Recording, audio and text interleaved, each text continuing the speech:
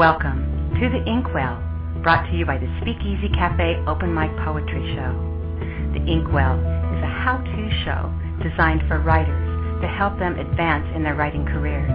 So you've written something. Now what? That's what we're here to tell you. Now, on to the show.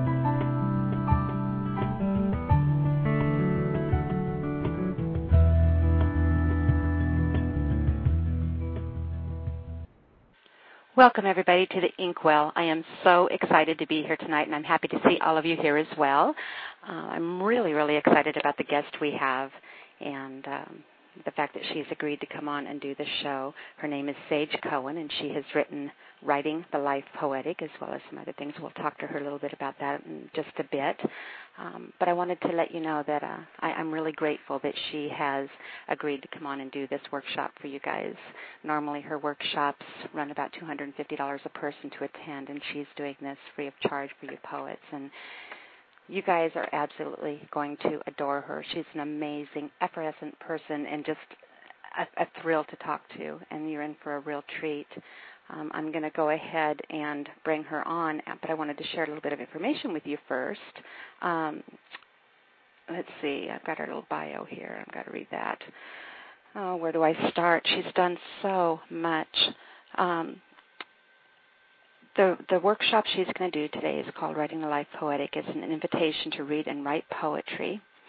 That was a book that she has published, and it was put out by Writer's Digest Books in 2009. And she also has some other books, but I don't want to get into that. I want her to be able to tell you a little bit about that as well. In 2009, Sage wrote 4 monthly columns about the craft and business of writing and served as a poetry editor for Voice Catcher 4.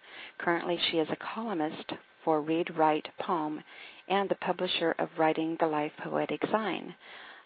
She has won first prize in the Ghost Road Press Poetry Contest, which is pretty amazing, been nominated for Pushcart Prize, and has been awarded a Soapstone residency, and that is a huge deal as well. She holds an MFA in creative writing from the New York University and a BA in comparative literature from Brown University. She teaches widely at conferences, libraries, universities, bookstores, and online, and today she is here with us. So I am very excited to introduce her to you. And let me see if she's with us. Sage, are you with us, hon? I am with you. Welcome, dear. Thank you so much. It's so wonderful to be here. Thanks for having me. It's been a hectic morning. I'll tell you what. We've had Sage and I have been going back and forth all morning on emails and phone calls and stuff. But one of the things that is a result of that, which I am very excited about, is Sage has agreed to come back onto the show with us, back onto the Inkwell, on March 30th to do a question and answer show. So since we are not taking any callers today, she's going to come back and you're going to be able to call in, ask her questions, and if you'd like, read some of the poetry that you have written during her workshop today. So without any further ado, Sage, I want to make sure that you get a chance to talk with everybody, and if you want to maybe give us kind of an idea of, well, actually, you know what I'd like to do first? What?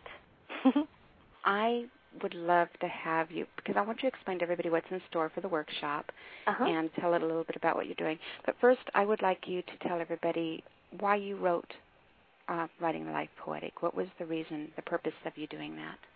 Sure. Well, I've been working with writers for most of my life in some capacity or another, and it seemed to me that most people have been told by somebody at some point in their life that poetry was not available to them, that they were not something enough, they were not intelligent enough or creative enough, or their life wasn't interesting enough. There is some way in which so many people shut down to poetry and feel that it's not available to them, that it's some sort of lofty kind of literary place that only the select and incomprehensible few inhabit. And I don't believe that to be true, and I wanted to create a new conversation or become a part of another type of conversation about poetry, which is, isn't it fun? And look how possible it is. And look, we all have everything we need right here, right now to do it. And so let's get started. So the purpose for me in creating this book and continuing the conversation with the zine that I publish is to see what's possible right now and to have fun with poetry. And so the way the book is constructed is to be extremely friendly and inviting. It's a mix of exercises and insights and craft tips and wisdom from a wide range of writers, many of whom are local to the Portland area where I live, and many of whom are also all over the world, many of whom I know personally and some I don't. But to kind of bring together wisdom and insight and to get people excited about writing and to help them understand that everything they need is right there in front of them, and get out your paper and your pen and let's get going. So that was my goal. That's amazing. And I've actually had a chance to attend one of your workshops and hear you read and all of that. And so that's one of the reasons that I asked you to be on the show here, just because I think that you're absolutely, first of all, an amazing writer. And just be warned, I will be asking you to read a poem in a few minutes because I want to share you with everybody. You know, just the way that you relate to people is just incredible, and you're very, just, you know, you as a person yourself are you draw people to you, and you're very inspiring, and I am just absolutely thrilled that you're here. Before we get started, I also wanted to touch as well, you have another book coming out. Yes. Can you tell us a little bit about that? Sure. It is called The Productive Writer, Tips and Tools to Help You Write More, Stress Less, and Create Success. And it will be coming out towards the end of this year, also from Writer's Digest Books. And it's for a little bit wider of an audience. It's for basically any type of writer, people who are writing poetry or prose, people who are writing for business, who want to be more effective and efficient in the way that they write. So I know you're familiar with the style of it, of writing a life poetic. This also is, I'm trained as a life coach as well and get teased a lot for my cheerleading, but that element I can't help but bring with me into every project I do. So the book will have a range of systems and strategies for writing and publishing and presenting oneself publicly more effectively, but also will address some of the psychological baggage that we put in our way with writing, the ideas that we have about writer's block and how we work with fear, and just kind of putting aside, identifying what it is that's in our way, and then very nicely and in a very friendly way saying, okay, I'm going to put you over here and keep on writing. So it's kind of a mix of the hardcore tools and then some of the softer, how do we work with ourselves to change the way we relate to improve and our satisfaction with the way that we relate to our writing life.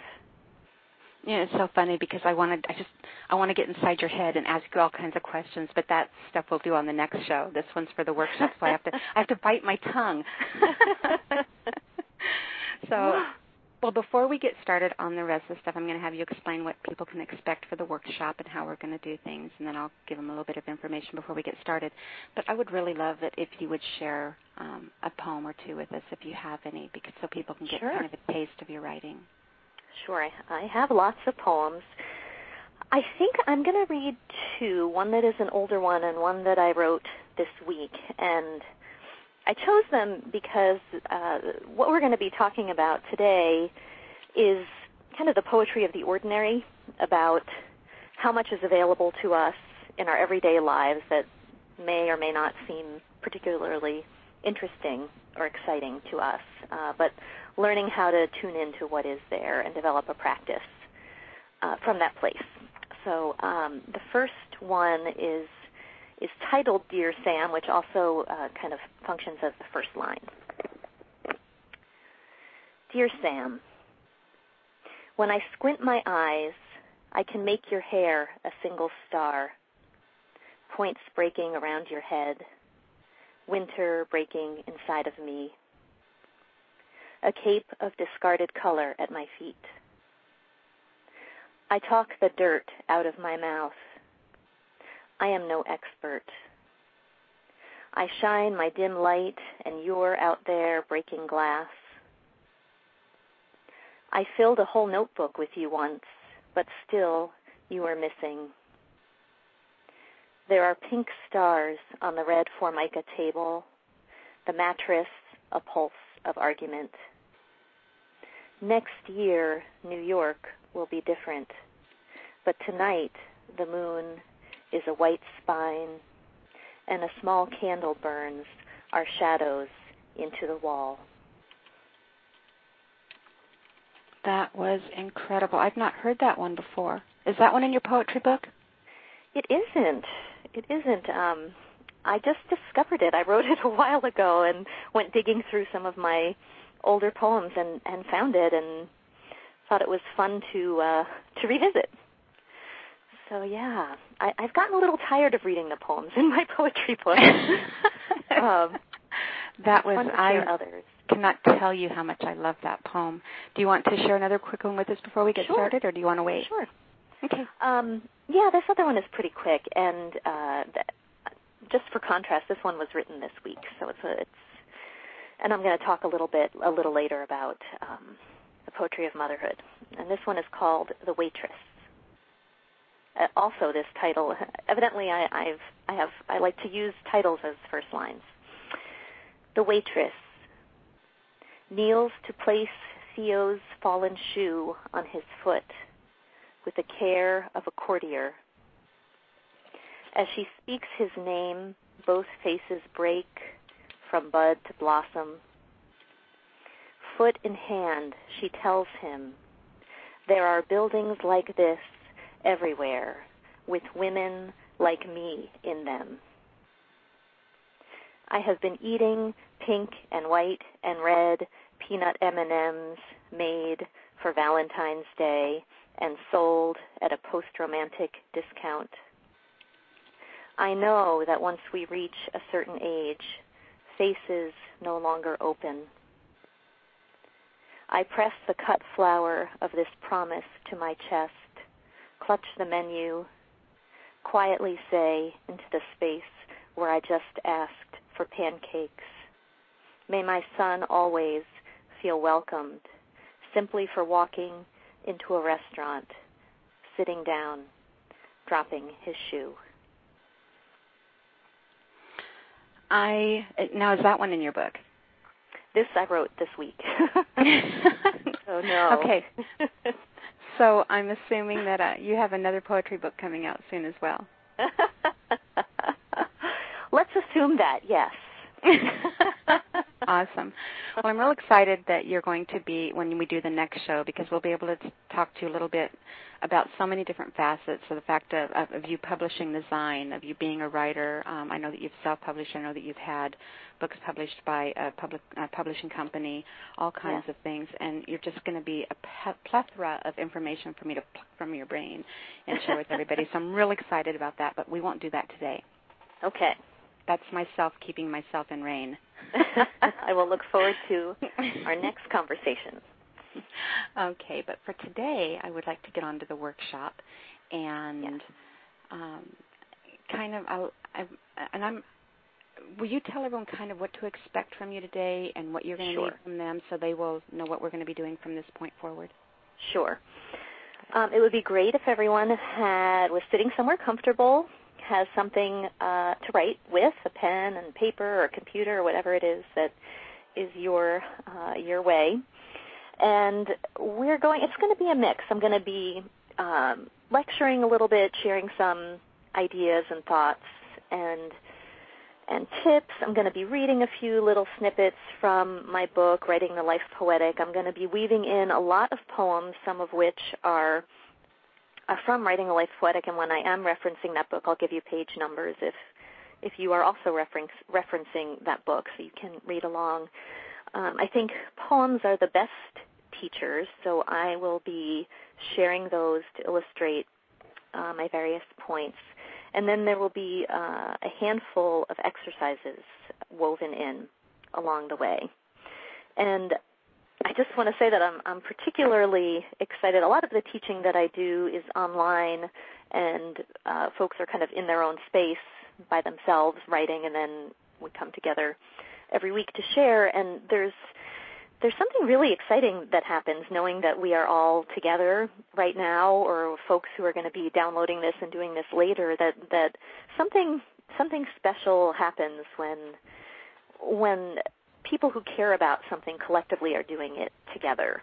So, Nyla, I want to thank you for creating this space for this incredible opportunity, this incredible community to gather and think about poetry together and write poetry together. And I'm really happy to be a part of it.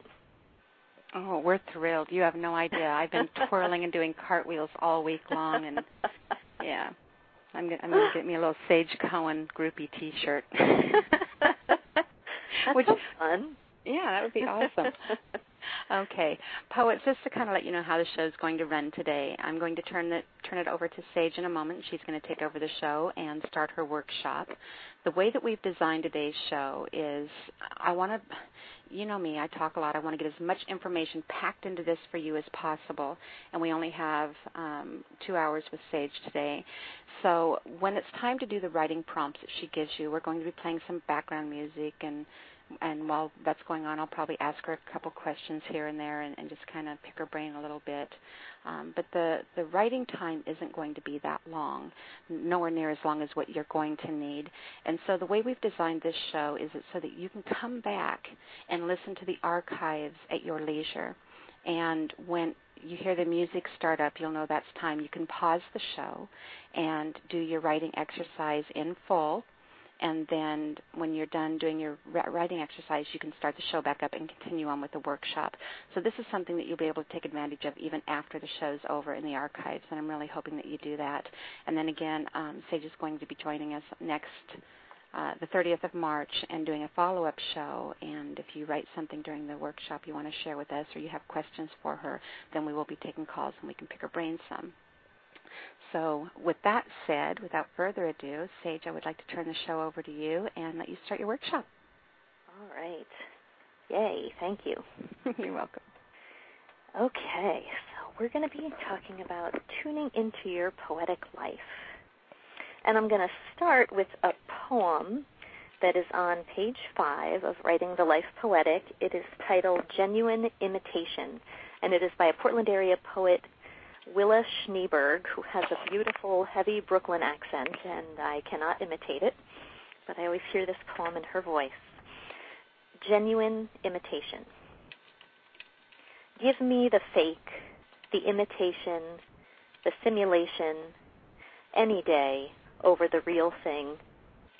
Give me the bronze garbage in Haymarket Square with the inlaid, crumpled Boston Globe, embedded lettuce leaves, flattened fish scales that will never be burned, bagged, or rotted. Give me the plaster life-size cows, black with white spots, shaped like clouds, in the parking lot outside the Hilltop Steakhouse, who will not experience the irritation of flies or the teat-sucking machine. Give me my daughter's model trains, endlessly circling towns that have no pollution. Everyone's welcome, and whoever's sick goes to the doll hospital. Give me the poem, its room not even a page wide, where one enters as often as one likes, to watch the man place quarters on his dead wife's lids, to feel the grief, not your own. And I love this poem. I love, give me the poem, its room not even a page wide, where anything is possible. And I find this a lovely invitation to the space of writing poetry. And I want to share a little story about an experience I had teaching this summer at the Willamette Writers Conference. I was teaching a class on publishing poetry, and a very lovely man sitting in the front row raised his hand and said, "Oh, Sage, I love your book, and I read it every morning. I read a chapter every morning to start my writing practice, and I've been waiting all year to tell you that you are my poetry moose." And what he meant to say, of course, was muse. And the room broke into laughter, and it's kind of opened up the delight for all of us in our experience of learning together. And it was, I think, one of the best teachers about what is possible in poetry, that it's so easy to get lost in the seriousness of wanting to do something well. And in my experience, poetry is what bubbles out of the fissures of those really embarrassing mistakes that we make. It's in all the messy stuff that we wish didn't happen, that we would prefer to cover up.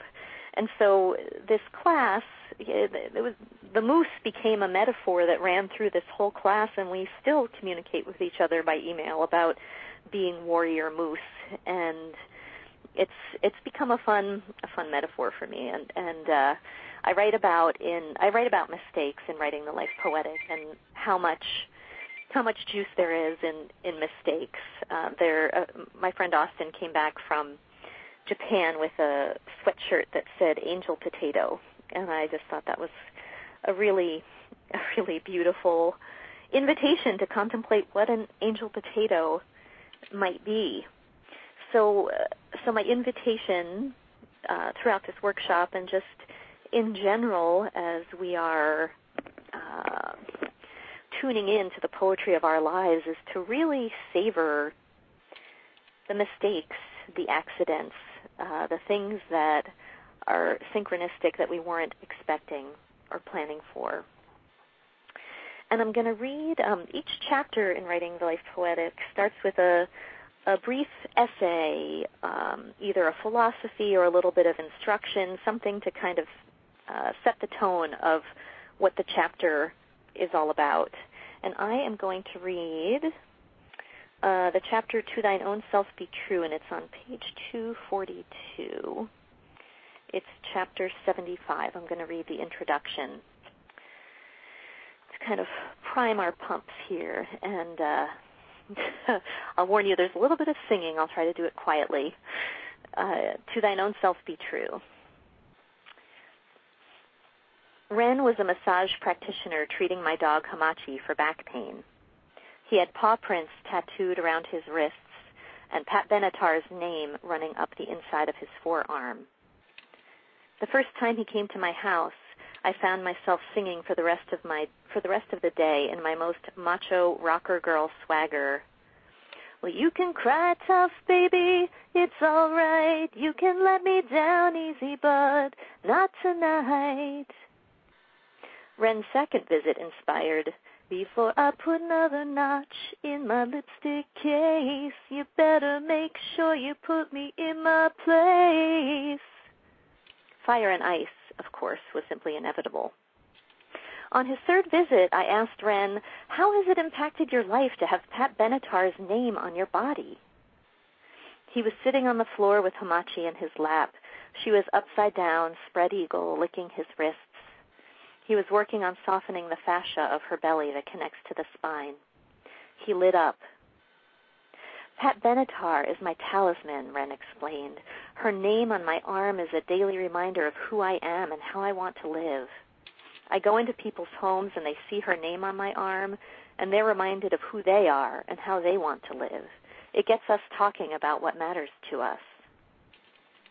I'm intrigued by this idea of taking the name or idea or embodiment of someone or something else literally into our skin.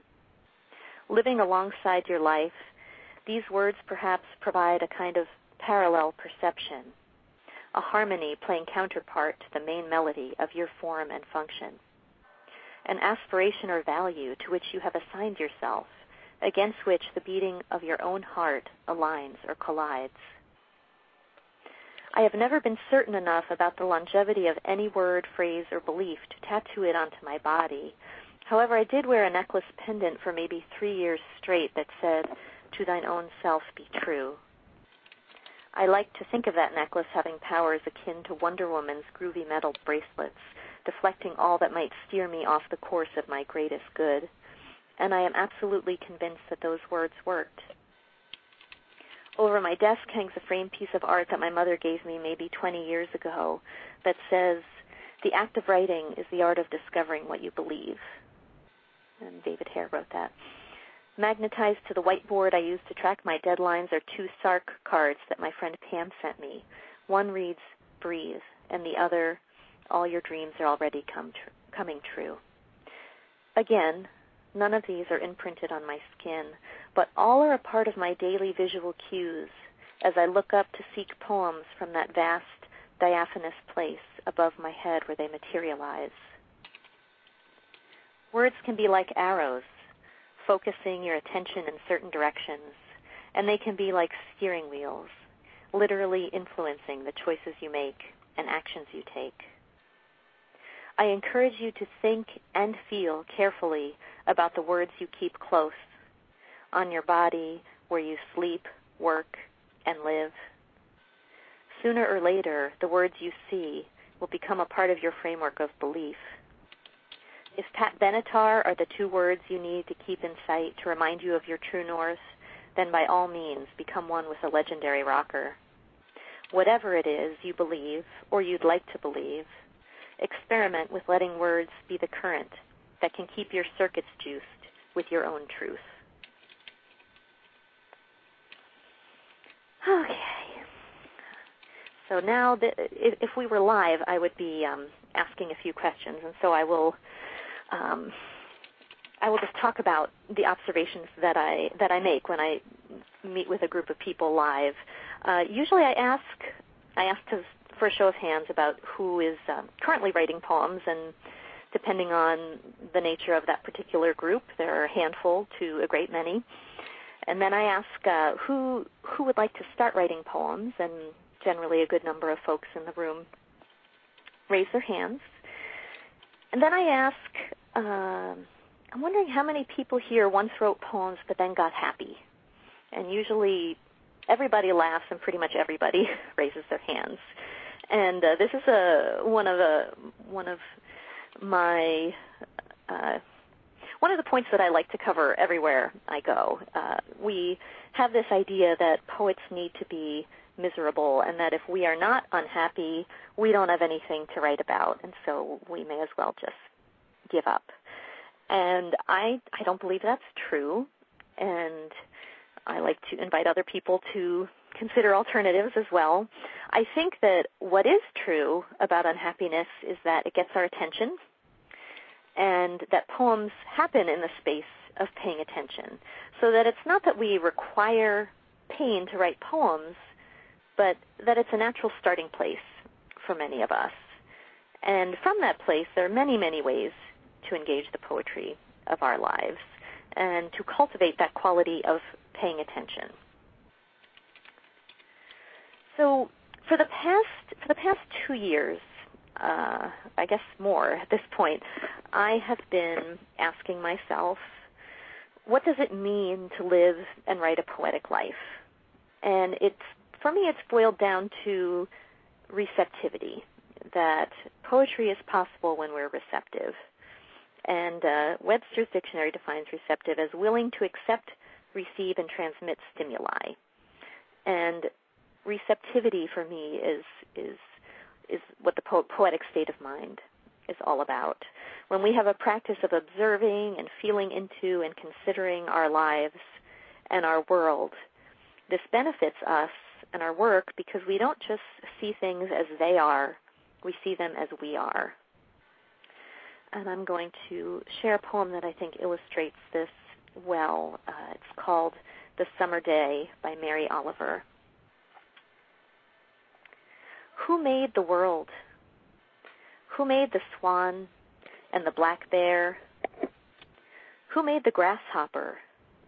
This grasshopper, I mean, the one who has flung herself out of the grass, the one who is eating sugar out of my hand, who is moving her jaws back and forth instead of up and down, who was gazing around with her enormous and complicated eyes. Now she lifts her pale forearms and thoroughly washes her face. Now she snaps her wings open and floats away. I don't know exactly what a prayer is. I do know how to pay attention, how to fall down into the grass, how to kneel down in the grass, how to be idle and blessed, how to stroll through the fields, which is what I have been doing all day. Tell me, what else should I have done? Doesn't everything die at last and too soon?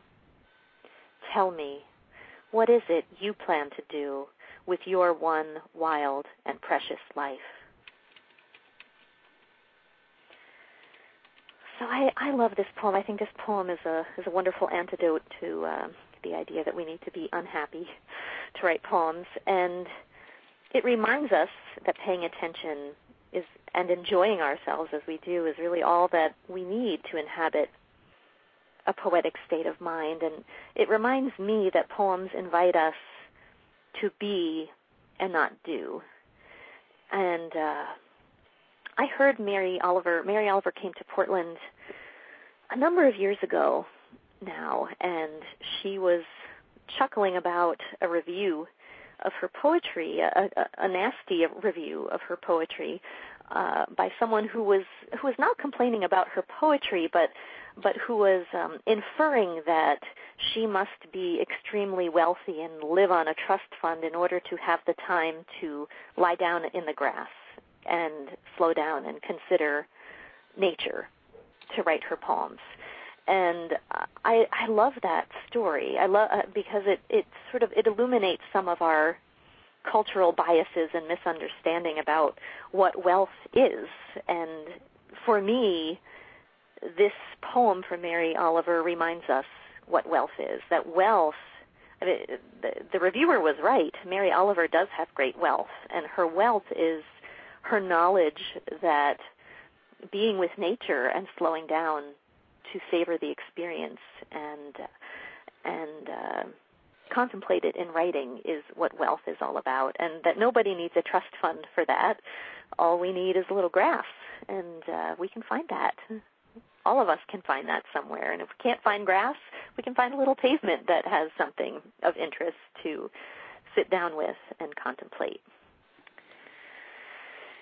So, let's see. So today we're going to do some exercises that are all about paying attention, awakening our poetic sensibilities, and sourcing poems from that place. Another common misunderstanding that comes up a lot for me with students and seems to come up for a lot of people who are facing the blank page of poetry is this idea that their ordinary life is not interesting enough to write poems. And it was an idea that I held for many years, even as I was writing poems. Sort of in parallel with my practice of writing poems, I thought, I'm just this boring teenager in the suburbs with nothing out of the ordinary happening in my life, and yet I was drawn to write poems. And the truth is that lives, especially the lives that appear ordinary on the surface, are full of unnamed wildernesses that are waiting to be unearthed. And none of us, no poet is ever writing about anything new. It's all been written about before. But our job is to discover something new in our own lives and circumstances. So I am going to, you've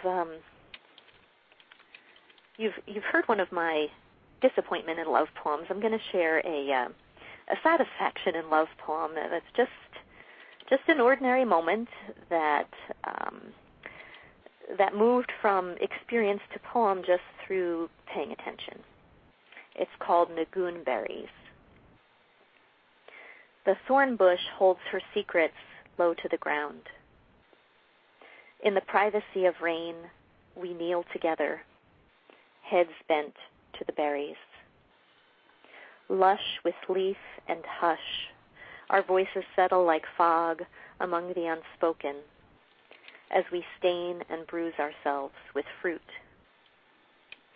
The earth drinks and drinks until it spills open and raw, like a prayer book, saturated with God's desire for humanity.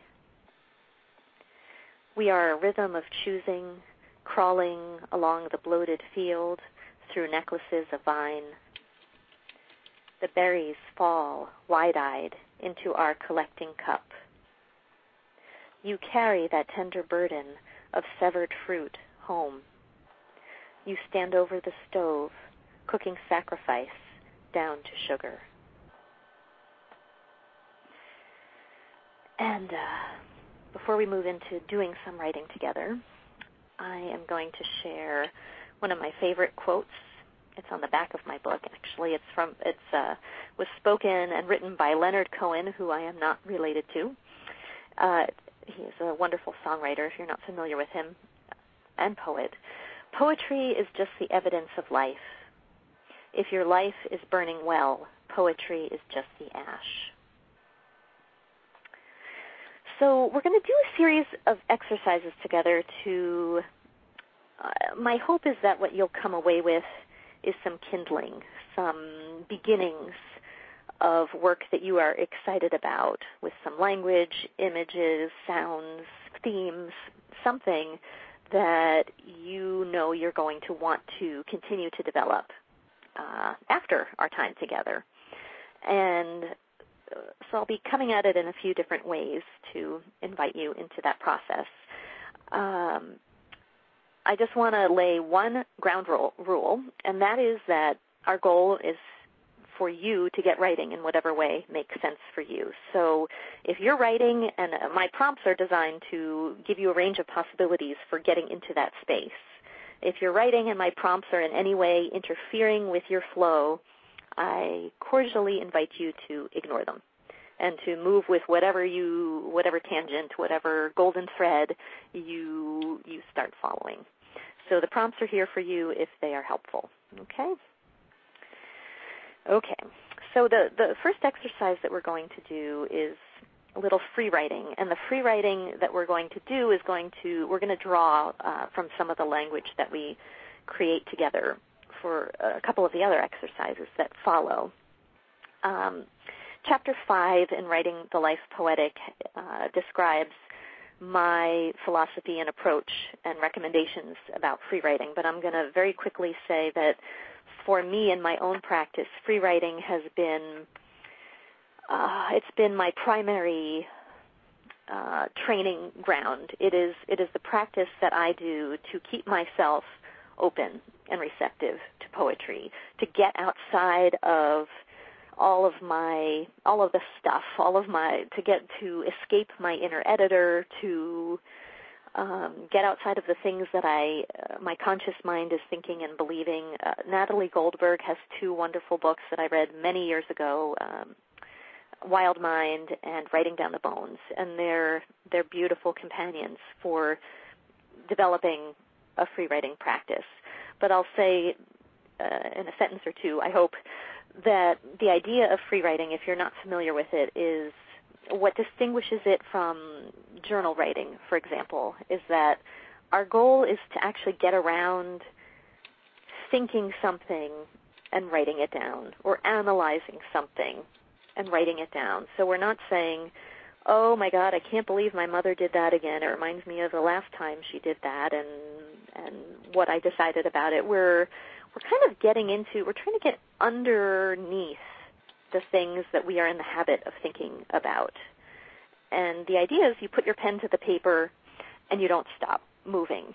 So the process of sort of automatically keeping the hand moving, and this is one that I think handwriting works even better than typing at a computer, because there's something about the physical act of writing and being in motion with your hand to sort of serve up the unconscious in a way that can be surprising, that can be freer. The idea is to free ourselves up in our writing. We're not trying to impress anybody here. We're just, I think of free writing as like weightlifting or jogging. It's a way of sort of keeping ourselves in condition to access the language and imagery and music that wants to come through us. So hopefully that is enough information for you if free writing is something that is not familiar to you. And to get folks started, you can begin a free writing anyway. A lot of times folks like to start with some kind of prompt to give them some direction. So I am going to offer, this is from page 158 in Writing Life Poetic. I suggest that you look to the titles of poems to get a poem started. And so I'm going to offer some of these names just as prompts, and I'm going to also include the name of the poet who wrote them. And whatever language sounds exciting to you, go with it as your starting place for your free writing. And I'm not sure, this may be a good time to start the music and try it in the background of the prompts, or we can wait until the prompts are finished. We'll go ahead and give the prompts, and then we'll put the music on. Okay, perfect. Okay, so here are some poetry titles to get you going. Poetry book titles. Pity the Bathtub, Its Forced Embrace of the Human Form, by Matea Harvey. What Do Women Want, by Kim Adonisio. More and More, I Am Vladimir, by Walid Bitar. The Zero at the Bone, by Karen Holmberg. Sunday Morning, by Wallace Stevens. Monet Refuses the Operation, by Lisa Mueller. What the Angels Left, by Marie Howe. For Semra with Martial Vigor, by Raymond Carver. Horses and the Human Soul, by Judith Barrington. Key to the Highway, by Mark Halliday.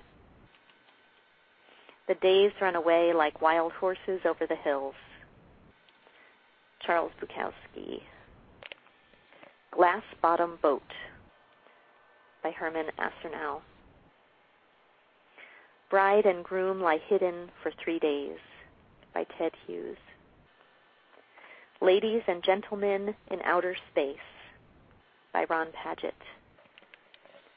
The Blue Bowl, by Jane Kenyon. And just two more. Where No One Stays a Statue, by Mark Nepo. And finally, May the Generations Die in the Right Order, by Penelope Scambly Schott.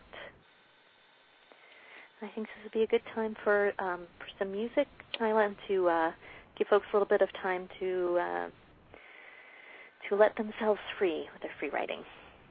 Okay. Now I'm going to start the music, and I have not done this before, so I hope it does not overpower us. We're going to go ahead and give this a try. It's about a 3-minute music bed, so that gives us 3 minutes to chat a little bit. So. Okay. Oh, look. It sounds pretty. Yeah, that's great. Okay. Very nice. So while they're messing around with their pens, I wanted to ask you real quick, what is, well, first of all, how do you juggle your family, kids, your job, and everything else that you're involved in and still find time to write? How do you face that challenge?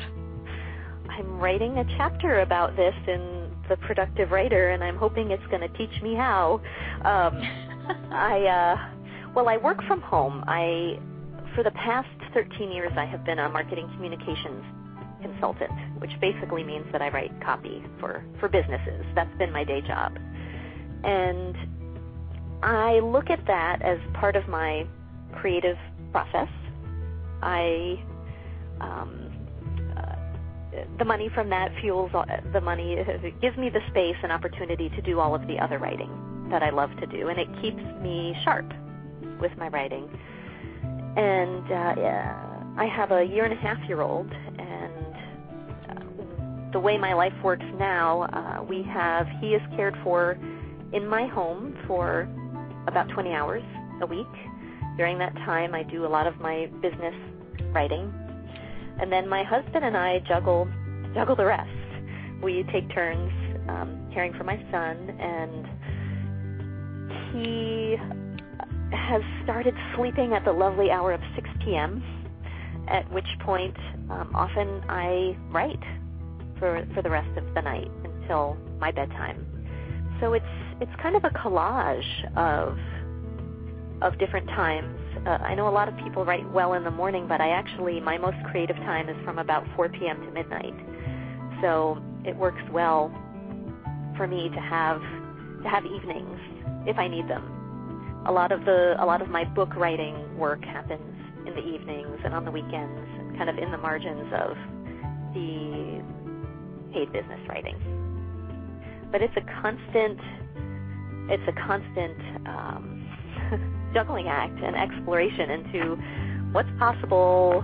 When will I write best? When is my time best served with my son? What do the clients get in terms of time and energy, and how do I keep everything kind of afloat and moving forward? And I have a lot of calendars. I think that's the secret, calendars. What do you do if you're in the middle of feeding the baby, your husband wants dinner, the job's on the phone, and an idea comes to you? Well, I keep stashes of blank index cards everywhere. They're at my desk, they're next to my bed, they're in the kitchen, they're in my dog walking purse, they're everywhere. So there's always something to write an idea down on. And that works really well for me. I heard a great story that Elizabeth Gilbert told recently. I think she talked about this on her TED Talk. She talked about Tom Waits and his relationship with his muse, and how he was completely tormented about ideas showing up all the time, feeling enslaved to ideas showing up when he wasn't prepared to receive them. And that he had this revelation one day. He was driving on the freeway in L.A., and a musical phrase appeared. And he finally kind of set a limit with his muse and said, "Can you not see that I'm driving? You know, if this is really important, come back later when I'm ready for you. And if not, go bother Leonard Cohen." And who I love, by the way. I love Leonard Cohen, too, and I love that everybody thinks I'm related to him.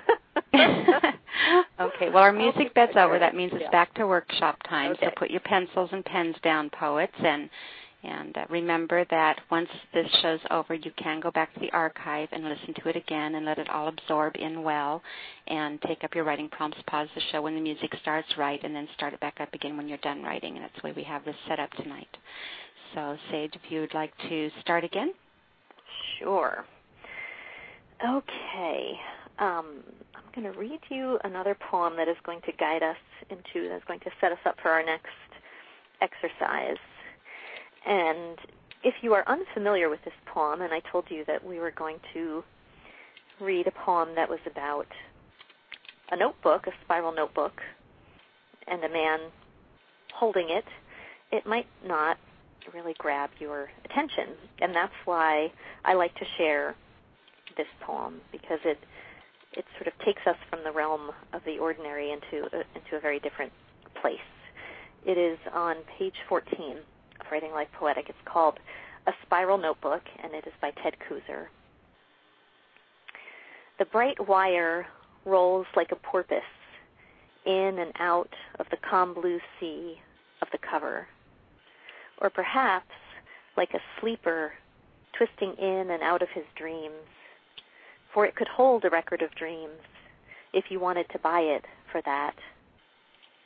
Though it seems to be meant for more serious work, with its college-ruled lines and its cover that states in emphatic white letters, 5-subject notebook.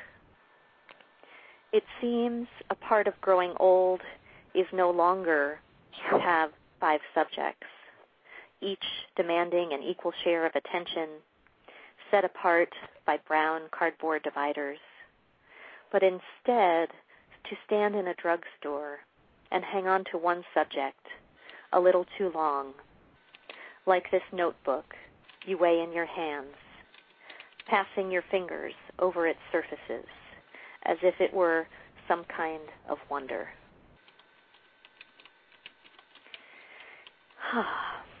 I love how this poem takes something absolutely ordinary and makes it transcendent. A man standing in a pharmacy becomes a meditation on old age.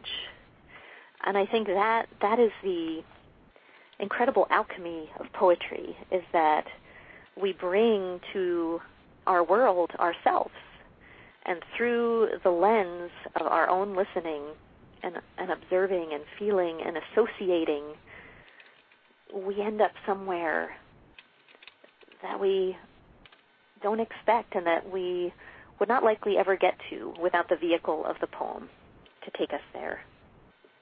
So I'm going to do a little exercise inspired by our friend Ted Kooser, by this poem. I'm going to give a series of prompts, and then we'll have a little music following the prompts to give you some time to get those first little pieces of kindling together for this fire. And here come the prompts. Write down 3 places you go to regularly in the course of your day or week.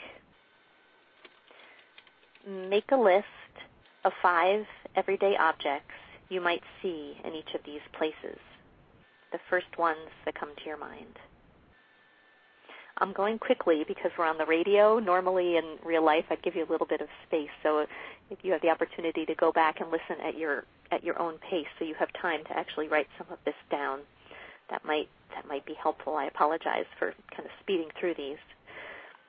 If each of these objects, these 5 objects that you just wrote down, were an animal, what would they be? And I really encourage you not to be logical here and just write whatever comes first when assigning animals to these objects. Circle 5 words or phrases that interest you from your free write. Write down 5 things you believe. And they don't have to be 5 things that you literally believe. They don't have to be true. Write down 3 questions that you have. And think of Mary Oliver's questions from her poem that we read a few minutes ago. And then when you have all of these notes, circle one thing, at least one thing from each list, whatever appeals to you, whatever word or phrase appeals to you most from each of these lists. Don't think too hard. Just grab whatever calls out to you. And then work with this list, weave it together into a poem, and see where it leads you. And Nyla, I think this would be a good time for a little music. Okay. Start the music bed again, and I have another question for you. Okay. How did you get started writing? What is your earliest memory of writing? What made you start writing? What happened?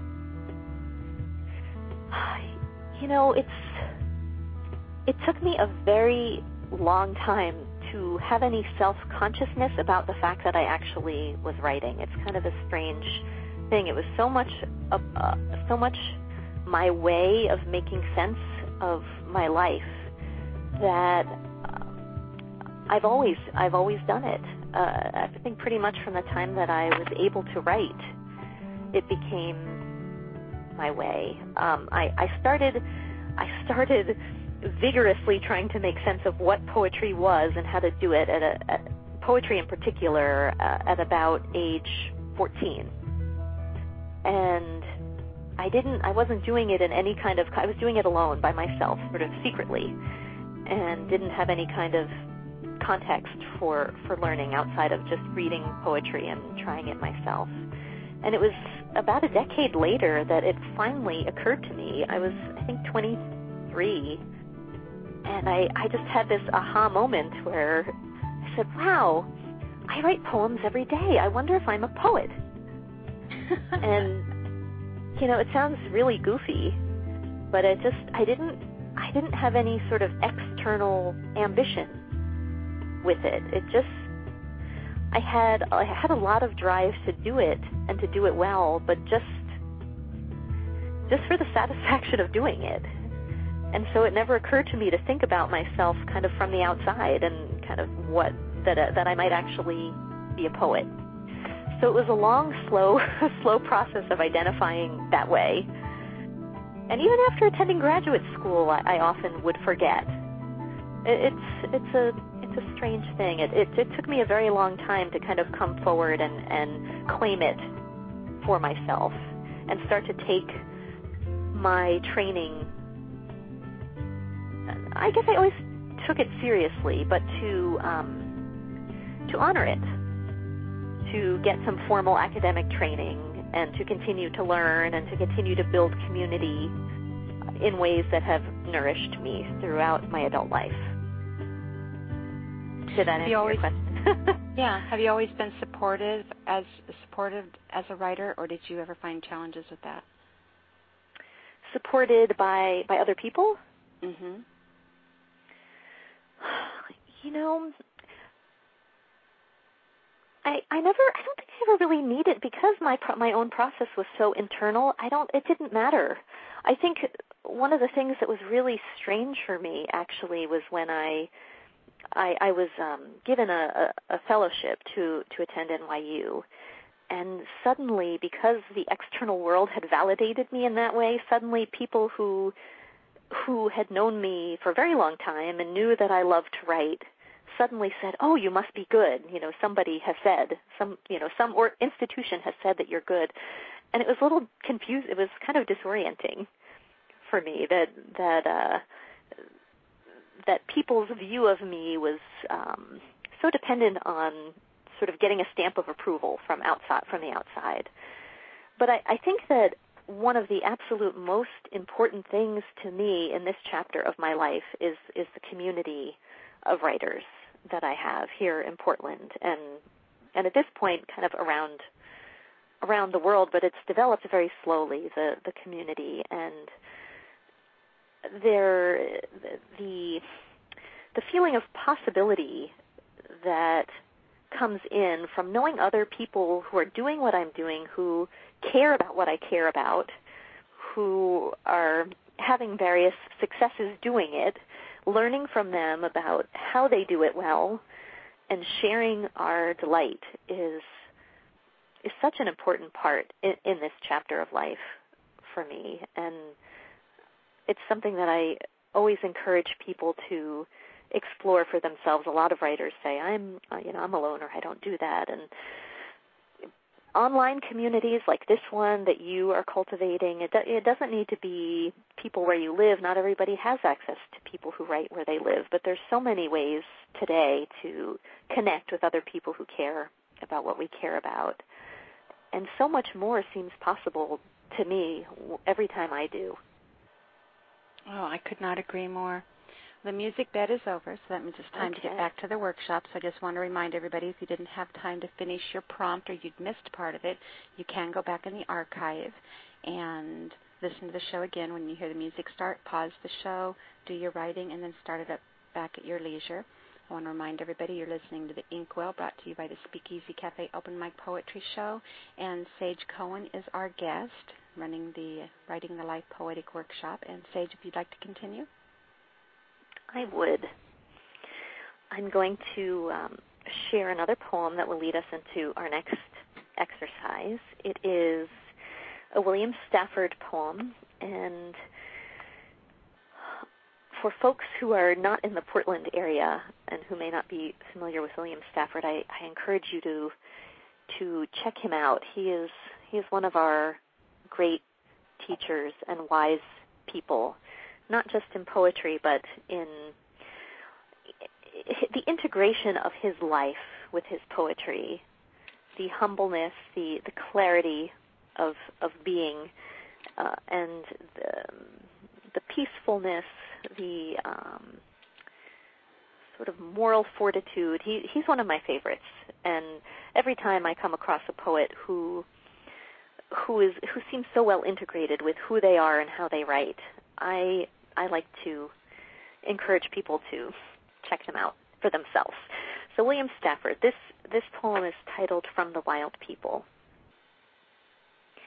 Time used to live here.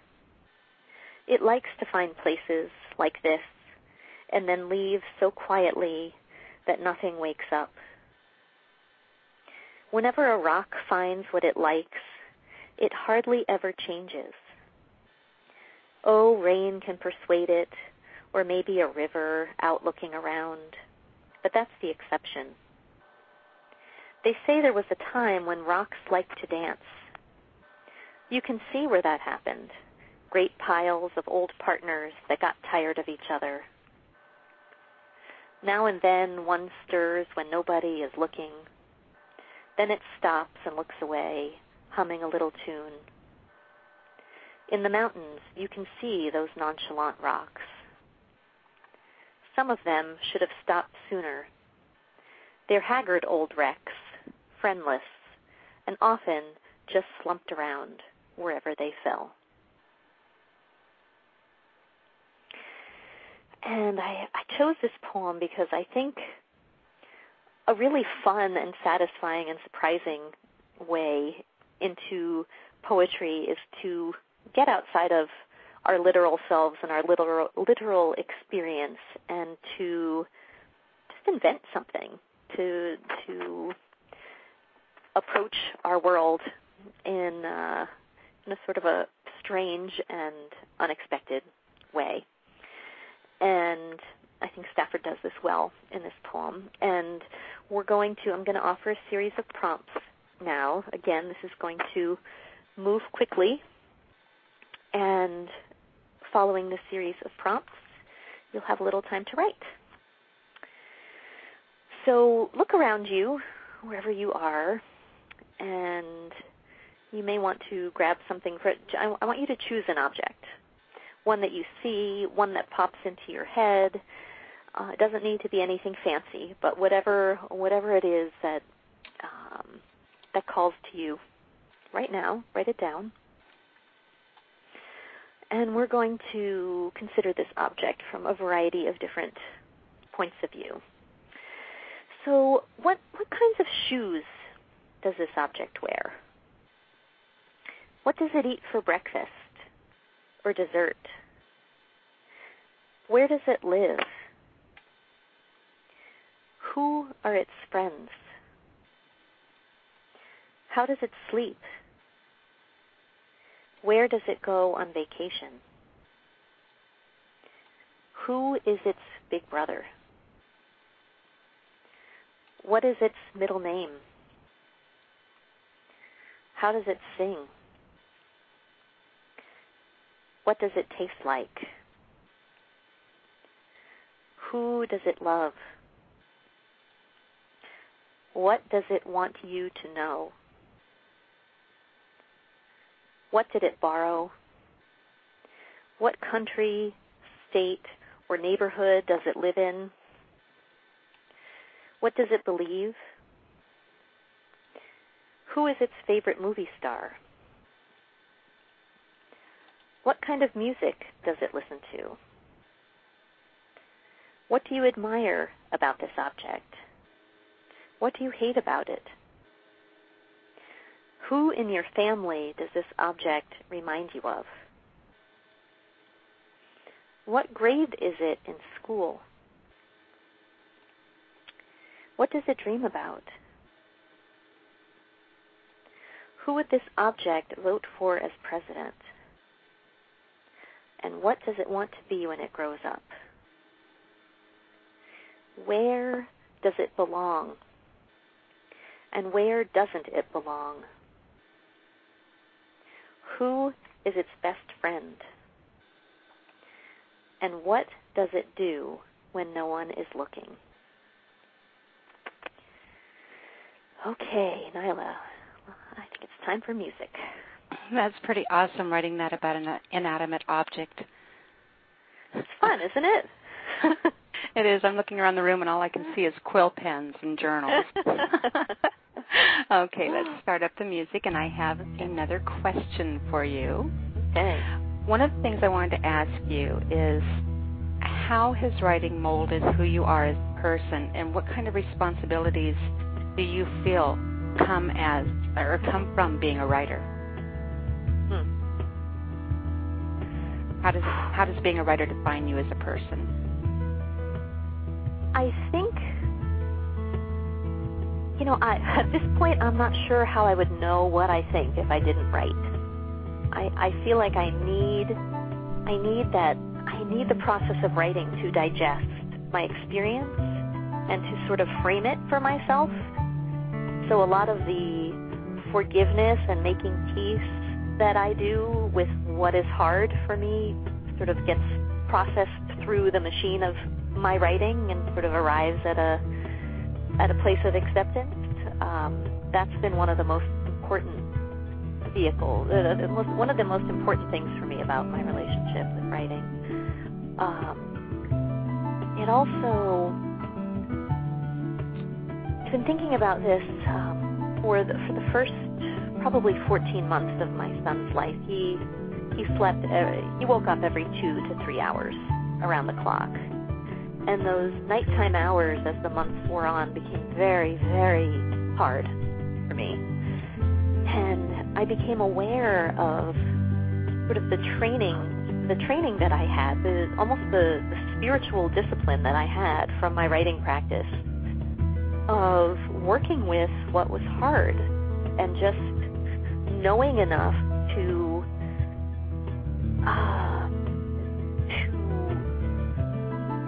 shift from the place of whatever my mind was saying, whatever noise my mind had about how hard it was to be so exhausted all the time and to be waking up and to be in service to my beautiful baby, was to just pay attention, was to show up and just really witness, really be there for each moment, especially the hard ones.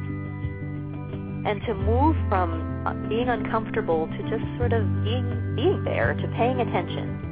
And I think that is a profound thing that writing has, that I have trained myself to in writing, and that writing has gifted me, is the knowledge that I can sort of be with anything that life brings and show up for it and be neutral and give service as is necessary.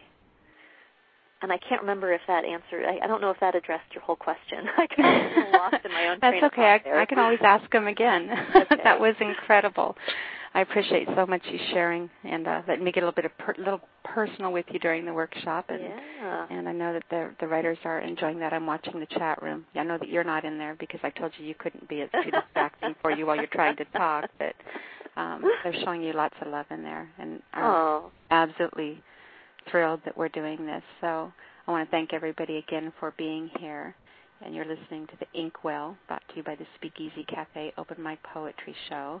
I want to thank Debbie Philly, who's a staff member for the Speakeasy, for being in the chat room and helping me take care of that, because it's kind of hard for me to be in there today, too. Wow, you're busy. You've got a lot to manage here. Multitasking. But now it's time to get back to the workshop. So, Sage, if you'd like to continue. I would.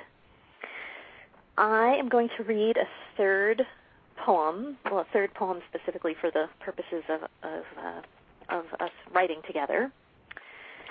It is called Snow, Aldo. I'm pointing out how it's punctuated so you can understand what I'm saying. Snow, Aldo. And it is by Kate DiCamillo. Okay. Once I was in New York, in Central Park, and I saw an old man in a black overcoat walking a black dog. This was springtime, and the trees were still bare, and the sky was gray and low, and it began suddenly to snow.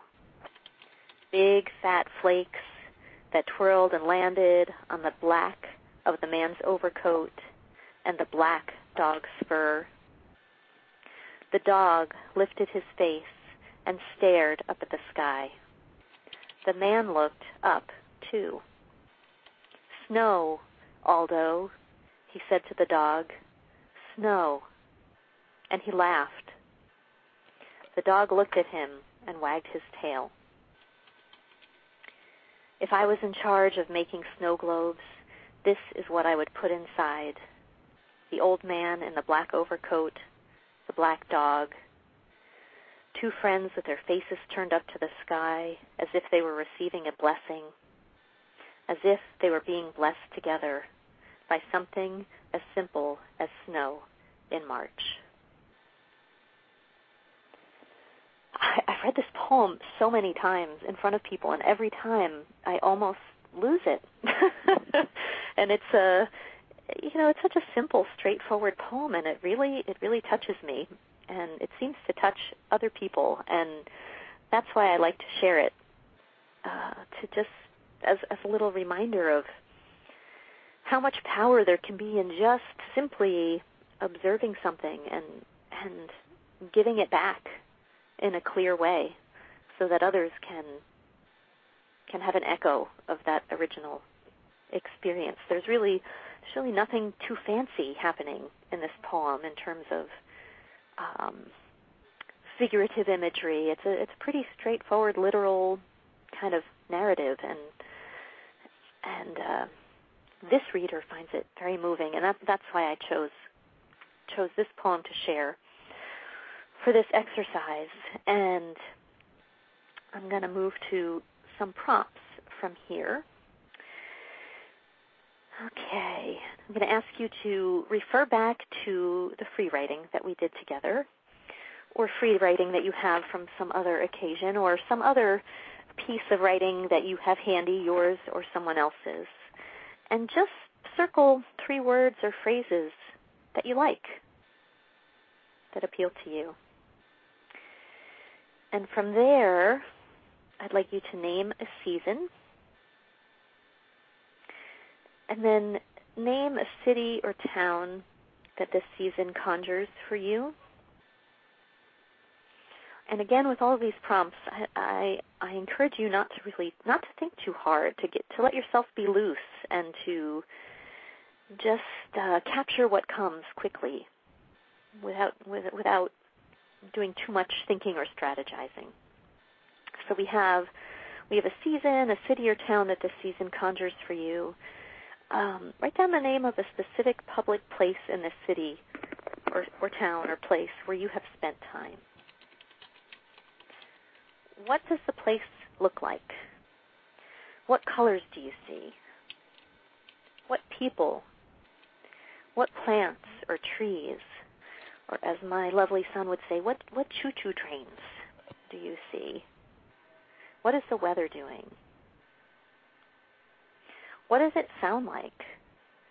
What does it smell like? What do you hear there?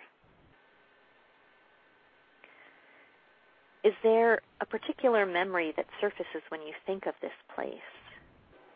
Is there an event that still resonates with you today? It doesn't have to be an important event, but it should be one that is vivid in some way, that is in your recall for whatever reason it is.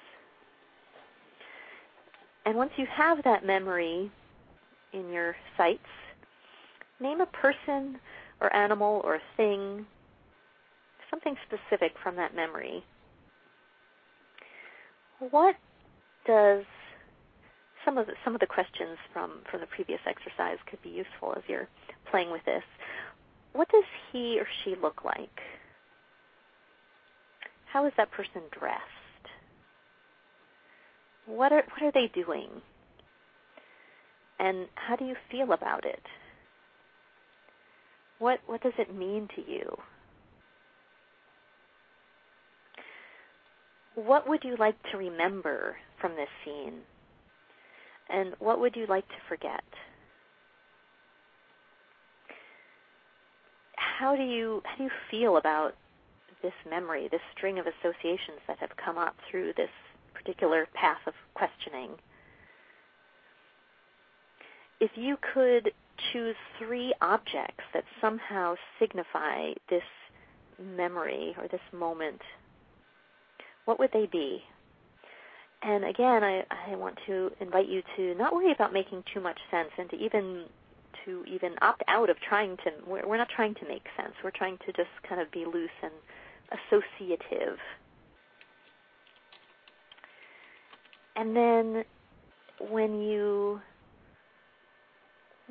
finished writing these notes, look through it all and kind of circle or underline, just kind of feel out what seems to want to hold together. Which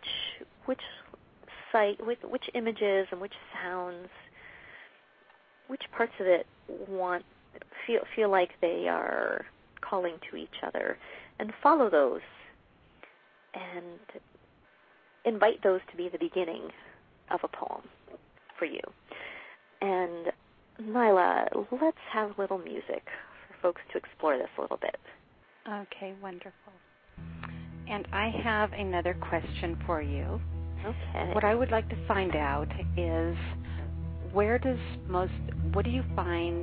things do you find most inspiring to you? If you're going through the course of your day and all of a sudden, say you walk past a bakery and there's fresh baked bread, and, what is it, or music or whatever, what is it that you find most inspiring for you and why? Well, I think it's more of what I'm doing than what it is that's inspiring. If I'm moving around outside, that's it's not so much about what the stimulus is around me outside, but it's just kind of what happens for me as I get loose and open and words and images start coming through. And any type of physical movement that is routine, like washing dishes, hiking, biking, dancing, drumming, something that kind of keeps me busy and keeps some part of me busy and occupied, liberates some other part of myself to start collecting poetic data. I also take a bath every night. That's kind of my spiritual practice. And don't get me started on the bath. A lot of poetry seems to be waiting for me there. So it's more like figuring out how to show up for where poetry is. That seems to be what works for me, and to be prepared for what comes. To respect what comes with being ready to write it down.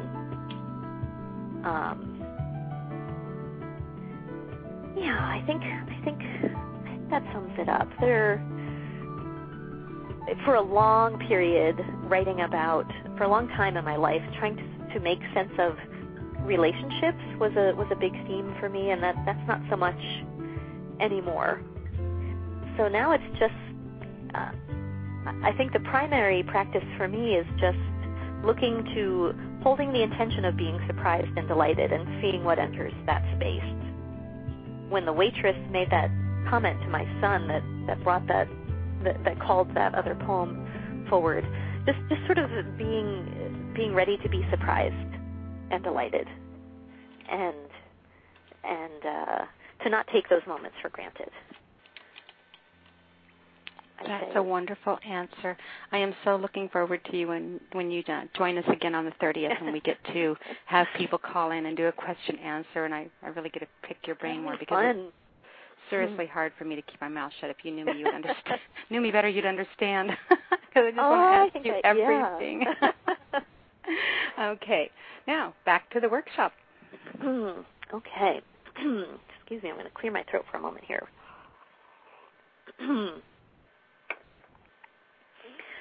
Okay, so I'm gonna pan out for a moment and get a little bit philosophical before we get back to our writing.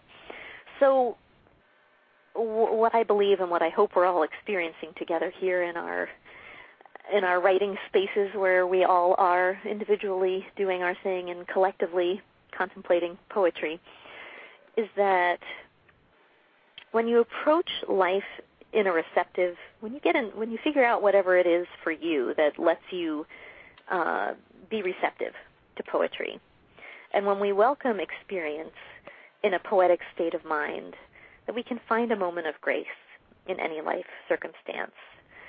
So the next time you feel discomfort, poetry can help you find some place to go with it. And the next time you are feeling that incredibly uncomfortable itch, poetry can help you enjoy, you can enjoy scratching it by entering the space of poetry. The next time you experience impatience, you can transform it into interest. The next time you find yourself really angry, you can dig deeper and find the awe underneath. I think those are some of the most interesting opportunities of poetry, is like a mode of transport from one place to the next. And I'm going to share with you, this is on page 57 from Writing the Life Poetic. It's a Sharon Olds poem. It's a somewhat uncomfortable poem. It's a poem that takes a really difficult memory and brings it someplace else through the journey of the poem to a moment of grace. It's called The Elder Sister by Sharon Olds. When I look at my elder sister now, I think how she had to go first, down through the birth canal, to force her way head first through the tiny channel, the pressure of mother's muscles on her brain, the tight walls scraping her skin. Her face is still narrow from it, the long, hollow cheeks of a crusader on a tomb, and her inky eyes have the look of someone who has been in prison a long time and knows they can send her back. I look at her body and think how her breasts were the first to rise, slowly, like swans on a pond.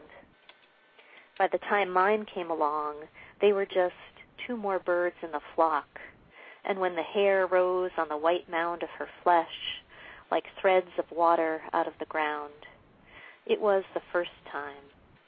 But when mine came, they knew about it. I used to think only in terms of her harshness, sitting and pissing on me in bed. But now I see I had her before me always, like a shield. I look at her wrinkles, her clenched jaws, her frown lines. I see they are the dents on my shield, the blows that did not reach me. She protected me, not as a mother protects a child, with love, but as a hostage protects the one who makes her escape, as I made my escape, with my sister's body held in front of me.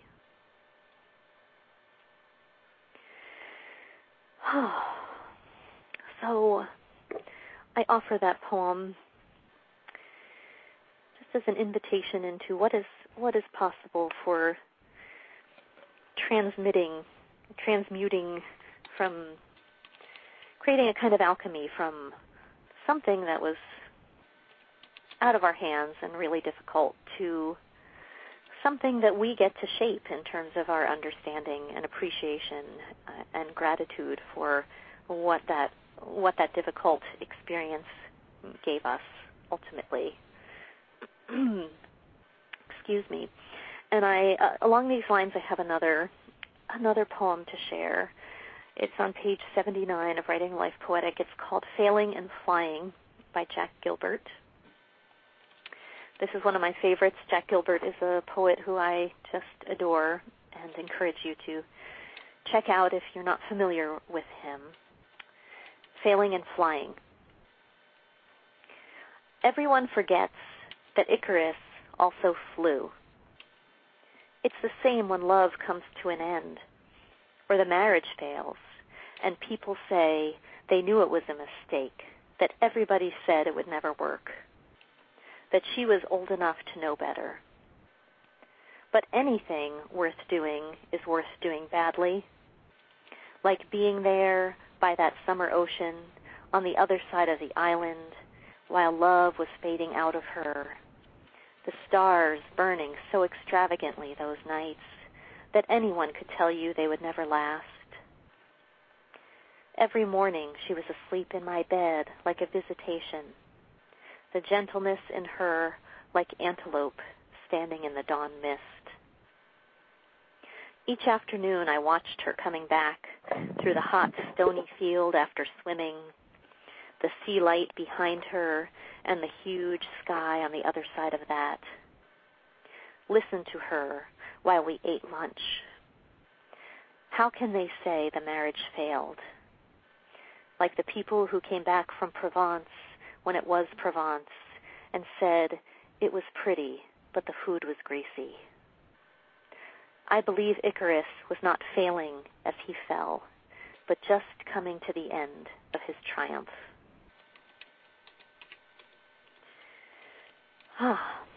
And I share this poem for a number of reasons. I love the line. I love it all, but I especially want to call out the line, anything that's actually spread over a couple of lines, but anything worth doing is worth doing badly. I think that is profound wisdom for all of us. All of us who love poetry and write poetry are going to write it badly our whole lives and have those little moments of synthesis and magic where something comes together and our original impulse and our revision kind of all coalesces into something magnificent. And that will always live alongside all of those poems that don't work and may not ever work. And to remember that there is beauty and delight in all of it, and that the way we frame it is going to shape how we live with what we're doing and what we're writing, and that how we choose to interpret anything in life, including how we write our poems, how we shape our relationships, how we hold our memories, is kind of up to us, and that poetry is the lens that we have for making that frame around our ideas and our experiences. So for me, poetry lives on that edge where comfort and discomfort meet. And it is that very subtle precipice where the known meets the undiscovered.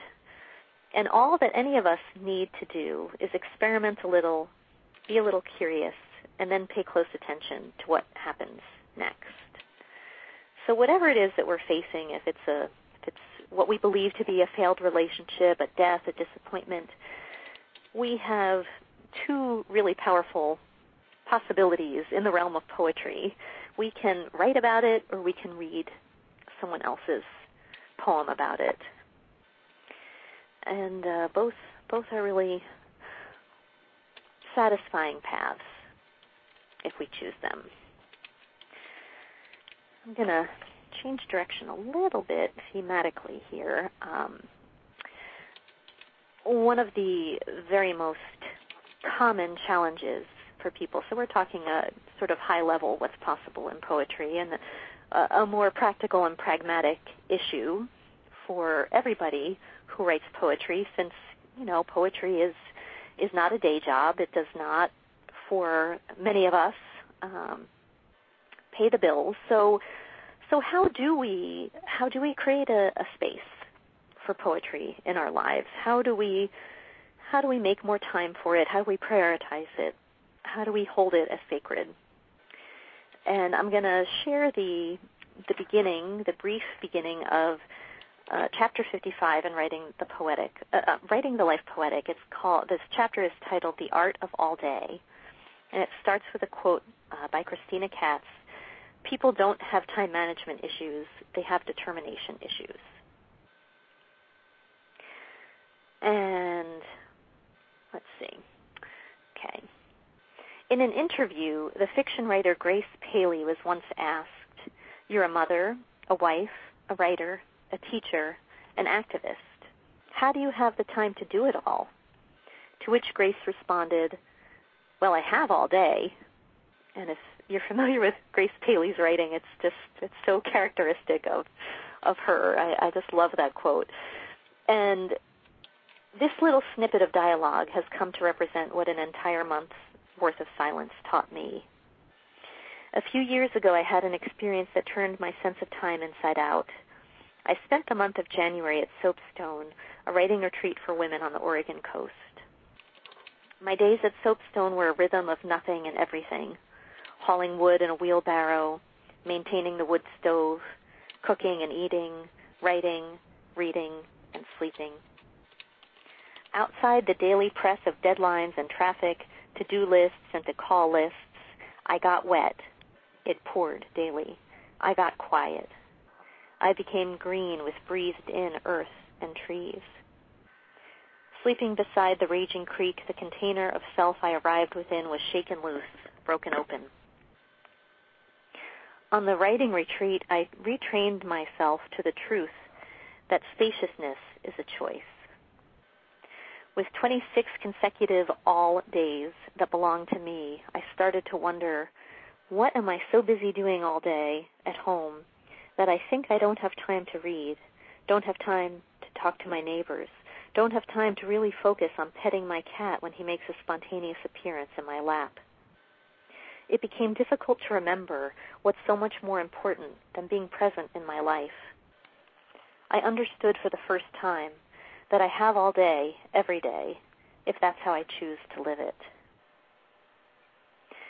So following that are a number of tips for, you don't need to go on a month-long writing retreat to remember that you have all day, and there's several exercises recommended after that for kind of cultivating that state of mind. But I invite you to remember that we all have the same amount of time. We all get 24 hours in a day, and we all get to choose what we do with those hours. So if you're convinced that you don't have time for poetry, or it's something that you struggle with, I invite you to take a step back and start really paying attention to what you're doing with your time, and whether what you're doing is in line with what you value. It may be that I think I'm going to leave it at that. I'm writing about that quite a bit in The Productive Writer, and late in this year you can get more ideas about time and creating a relationship with time that makes lots of space for whatever writing you want to prioritize.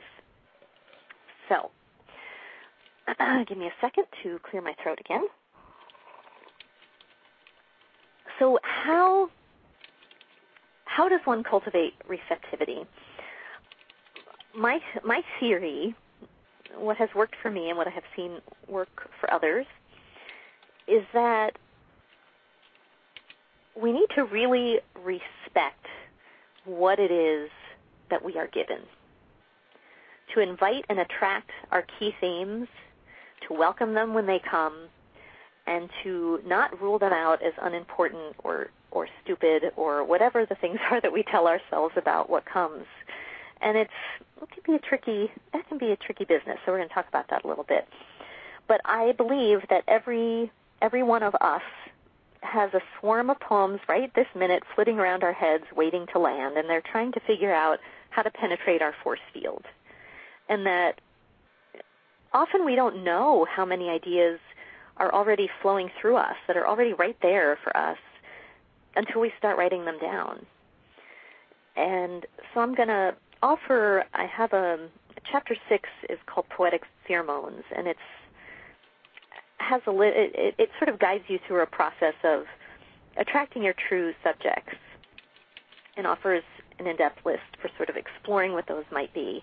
And I am going to walk you through that list right now. And this is designed to be fun and to just kind of see what comes up. It's a random, strange list of questions designed to, just kind of get you exploring things that may not be at the top of your list for things that you want to write poems about or things that you want to write about at all, but just to see what you think about these and see if there are any subjects or themes that come up for you that you might not be aware of at this moment as we're thinking about it. So I'm going to share a handful of prompts, questions, and then, again, we'll give you a little bit of time to write about those. Okay, so get your pens ready.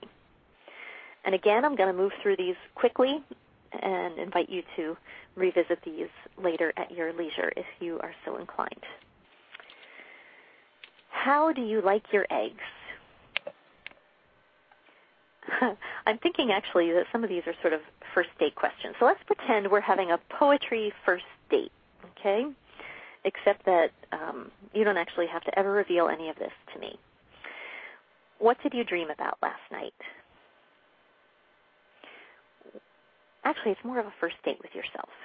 What is most embarrassing or impressive about your family? Or maybe not even most embarrassing, but just what comes to mind? Some little notable story or scenario that's in the family lore. What did someone tell you about yourself in elementary school that you still believe? Which of the 7 dwarves would you be? And, feel free to substitute whatever fairy tale character you identify with. You don't need to limit yourself to the dwarves if the Cinderella or the evil stepmother are calling to you. What's the one mistake you swore you'd never admit to anyone? What book do you wish you'd written yourself, or what book will you write? What texture makes you want to curl up inside it and take a nap? Which celebrity or movie character do you most resemble in appearance, philosophy, or approach to life? What would you be doing right now if you weren't doing this? What types of information do you retain flawlessly and effortlessly? What time period in history most intrigues you? Who have you not forgiven? If you were a dog, what breed might you be? Or if you feel that you would never be a dog, what animal might you be?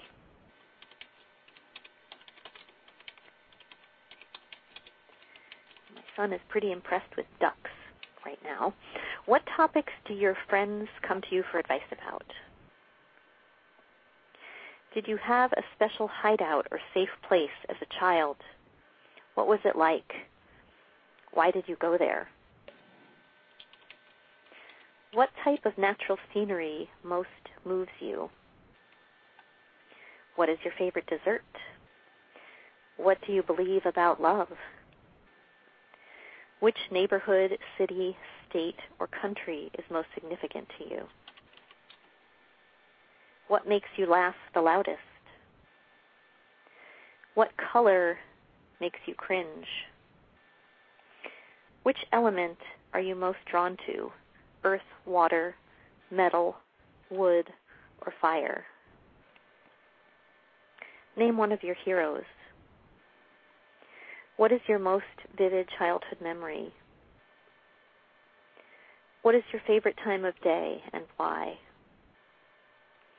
Who do you want to be when you grow up?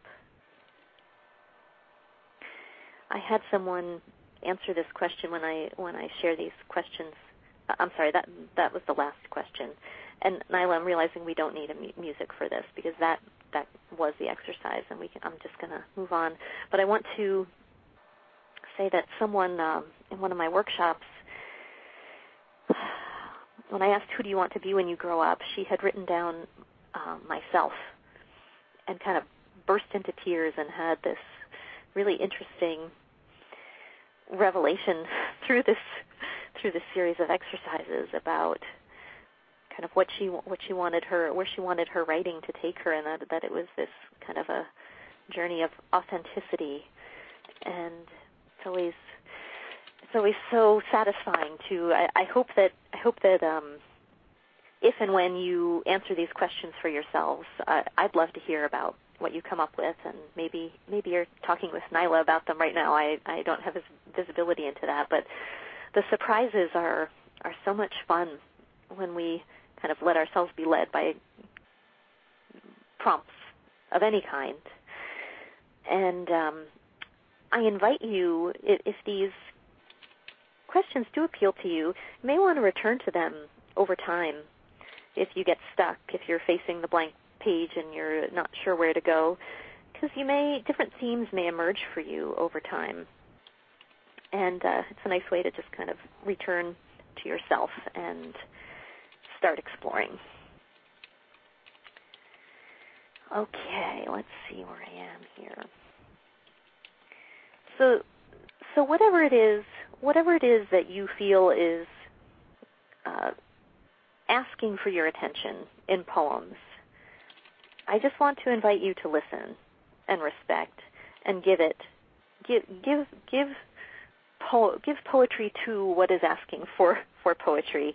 It's very tempting to write off certain topics as not worthy of poetry, and we maybe have the sense that we want to impress somebody or write a poem that was as good as whatever it is that we are holding as our ideal. But I suggest that the truth is that it doesn't really matter much what we decide we want to write. It's generally we are chosen by our poems and our themes, and to allow those to come through us will give us so much more, will give our writing so much more life and give us so much more to work with. And, after 5 or 10 or 20 years or so, whatever it is that you don't think is worthy will have written itself through you, and you can move on to other things. Okay, so so we just came up with this list, this poetic pheromones list of questions about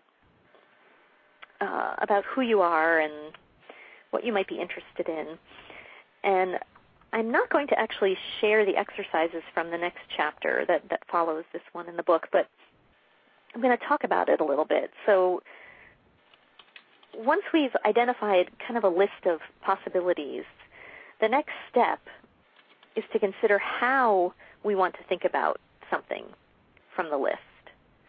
And I'm going to just explain what I mean by that a little bit and articulate a process that works for me that I hope will be interesting to you.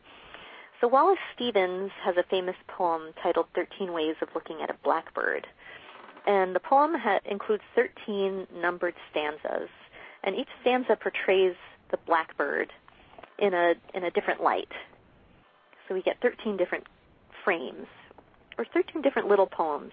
And I think of this poem as being a poem about blackbirds, but also being a poem about poetry. And what it reminds me is that the writing of poetry is about discovering ways of looking, and it gives us the opportunity to slow down and really pay attention. And as we practice looking and practice writing that is informed by that looking, we start to notice patterns about the ways that we look or the things that we look for. So while studying a blackbird, for example, you may uncover your own thirst for flight or your biases about the color black, or you may look up and see the strange shape of buildings and trees against the sky as you're looking for that blackbird. Or maybe the blackbird rearranging its wings reminds you of your grandfather coming in from the cold and shaking snow from his long black overcoat. So my point is that, and evidently my dog Henry has a point too, sorry if you can hear that barking. My point is that as we consider the blackbird carefully, the closer we look at this blackbird, the more we unveil or tap into our own cosmology for blackbird and start seeing and imagining and thinking about all kinds of things that are in some way related. So let's say each of us right now starts a poem that begins with a blackbird, with us asking ourselves all kinds of questions about what a blackbird means to us. And this is actually a list that I will happily send you after this workshop is over if you're interested. We'll talk about that at the end. So a poem that starts with a study of the blackbird can end up, of course, as we all know, having nothing to do with blackbirds at all. Instead, one of us might engage with the grandfather image and then end up writing a poem about the lineage of men in his family. And so this is a way that looking becomes a kind of portal in writing poetry. And very often the subject or object that we're studying is the point of entry rather than the definitive endpoint of the poem. So if we kind of hold whatever it is that we're contemplating in that space of respect and possibility, of where might this take me? What is it about whatever it is that I am contemplating in this poem? What does it have to teach me, about the universal human experience? What does it have to share with me?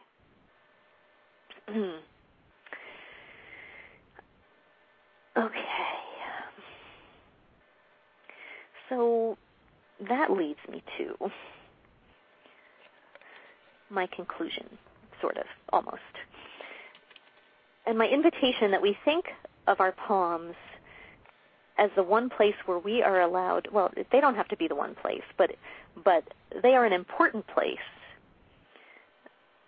where we get to be allowed to be exactly who we are.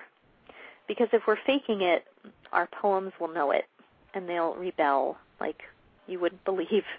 And this is kind of what keeps the channel open.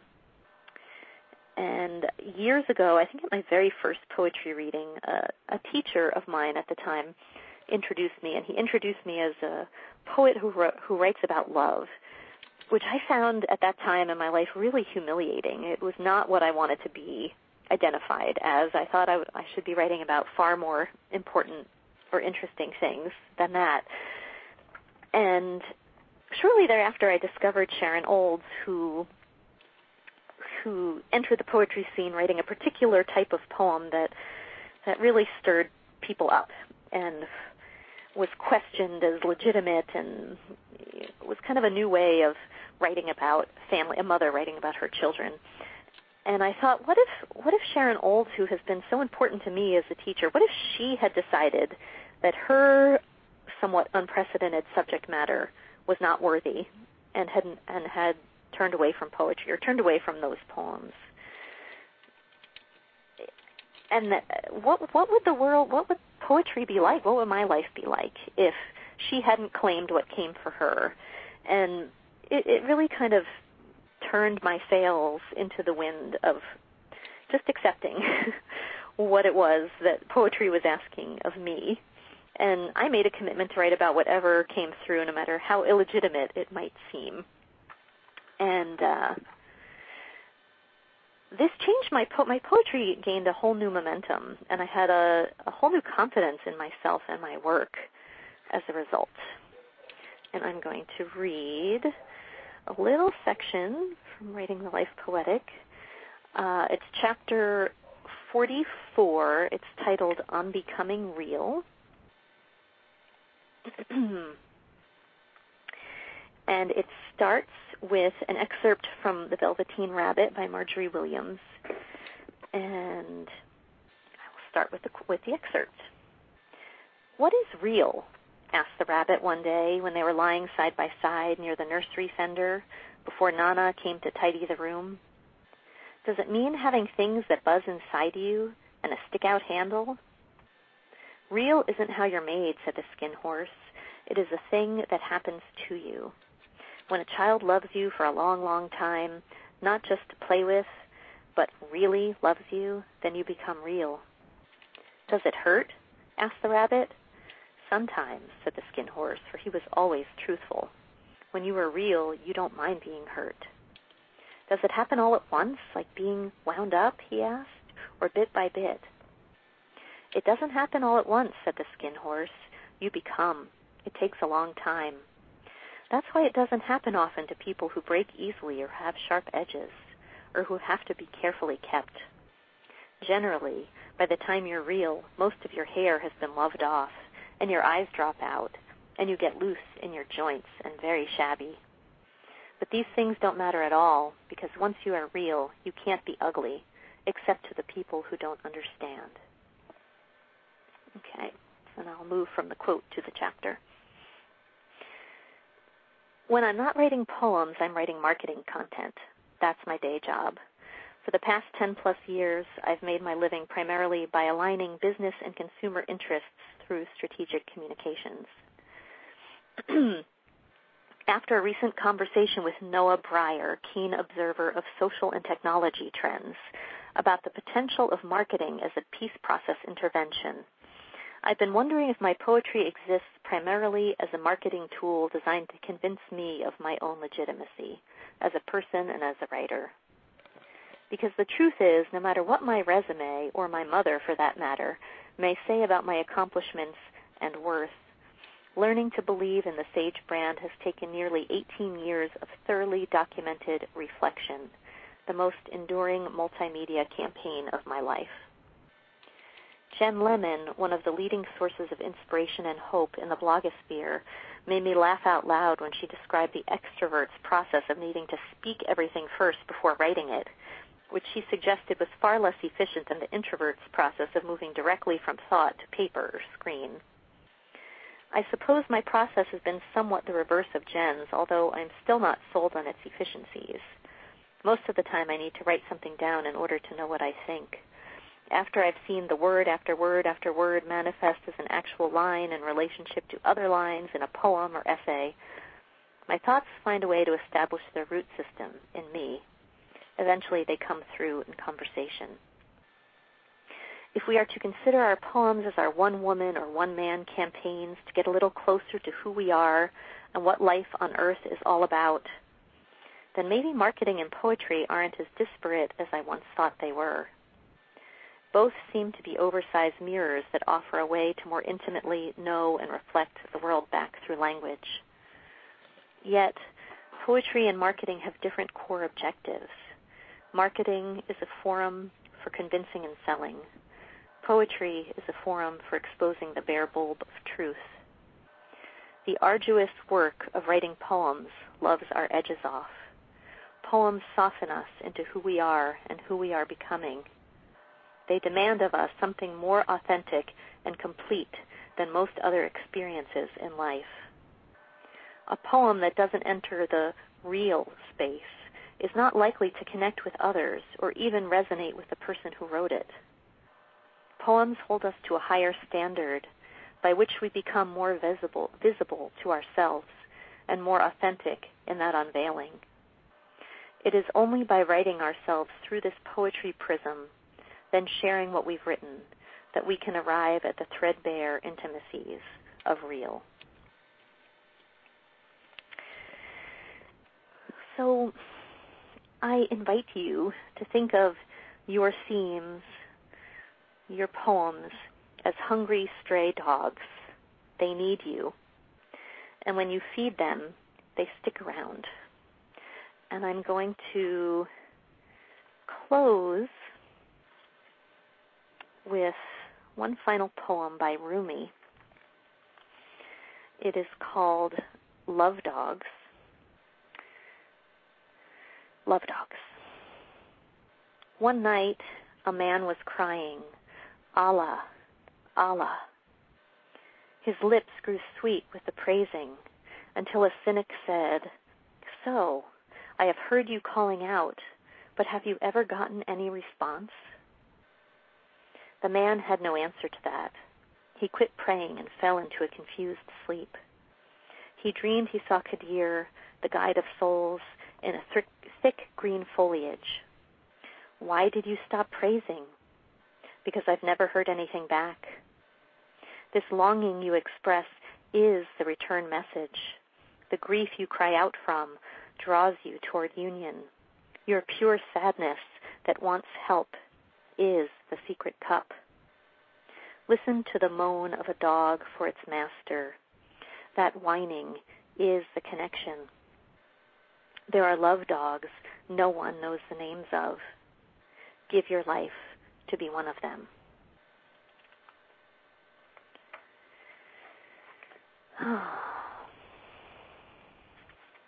And I'm going to share one brief quote.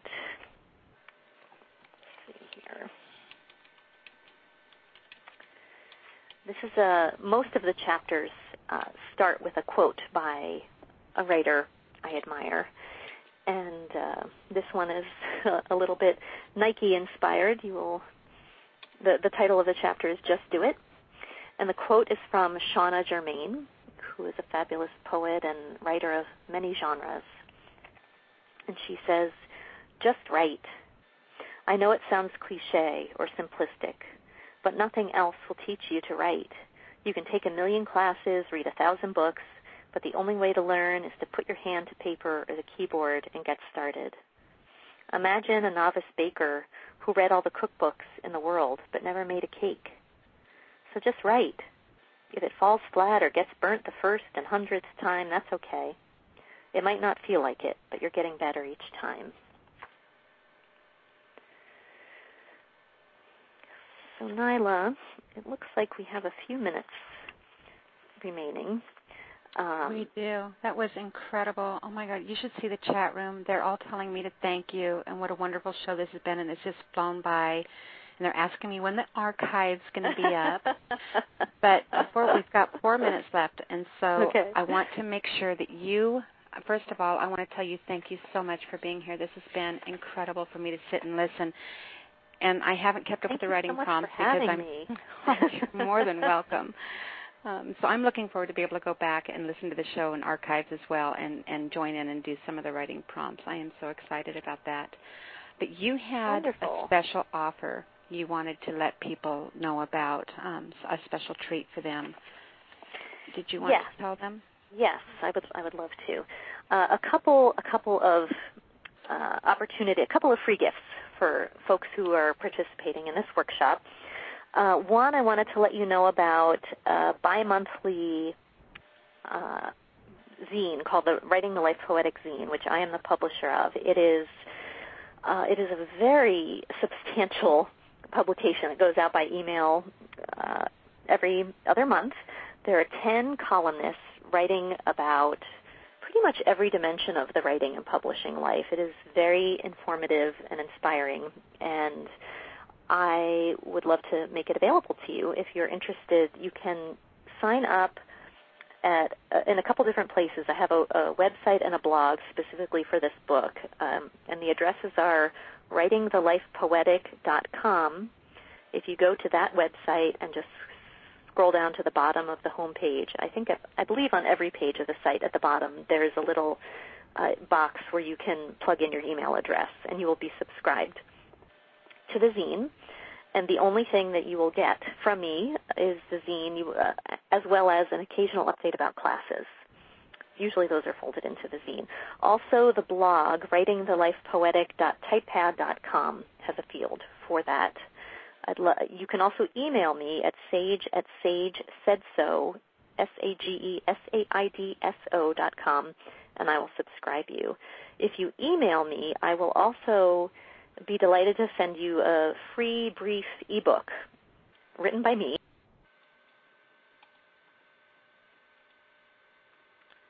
And I think we lost Sage.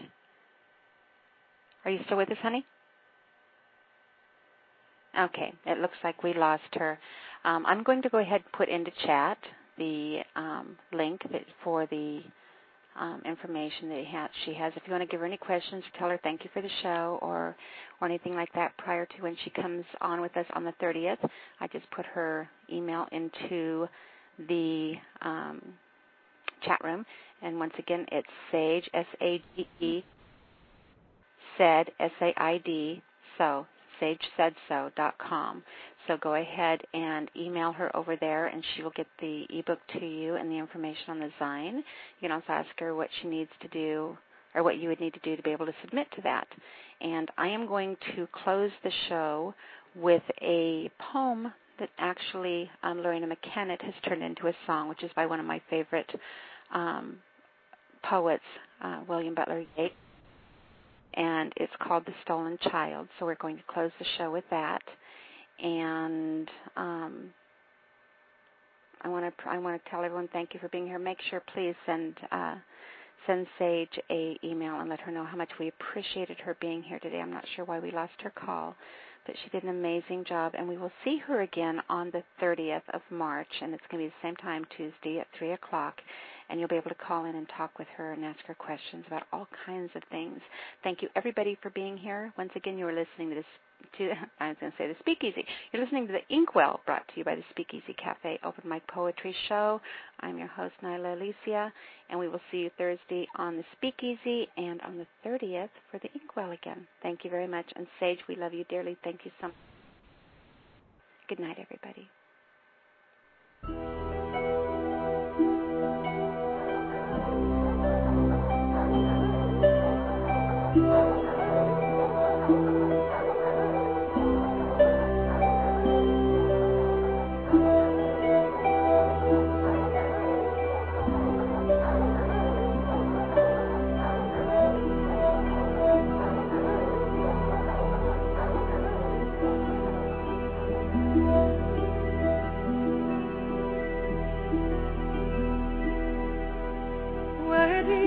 Rocky Highland, the smooth wood in the lake, lies a leafy island with flapping herons wake.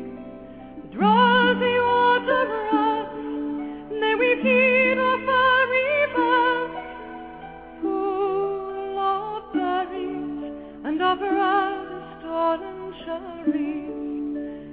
Come away, a human child, to the waters and the wells, with a fairy hand in hand, for the world's more full of weeping than he can understand.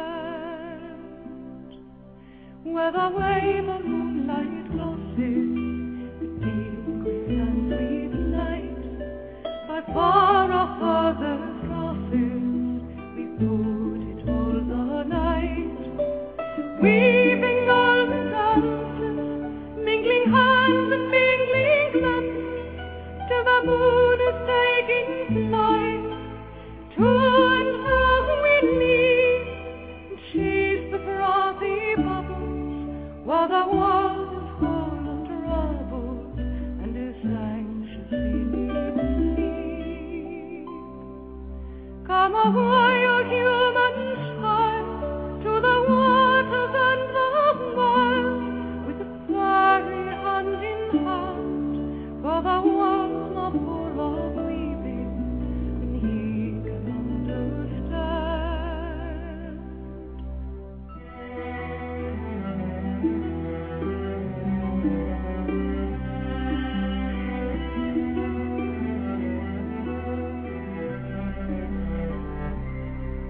Where the wandering water gushes from the hills of pool and calm, in pools among the rushes that scarcely seem a sigh, we seek for slumbering trout, and we spring in their ears, give them a quiet dream, leaning softly on from funds that drop their tears over the young streams. Come away, O human child, to the waters and the wells, with the fairy hand in hand, for the world's not full of weeping than he can understand.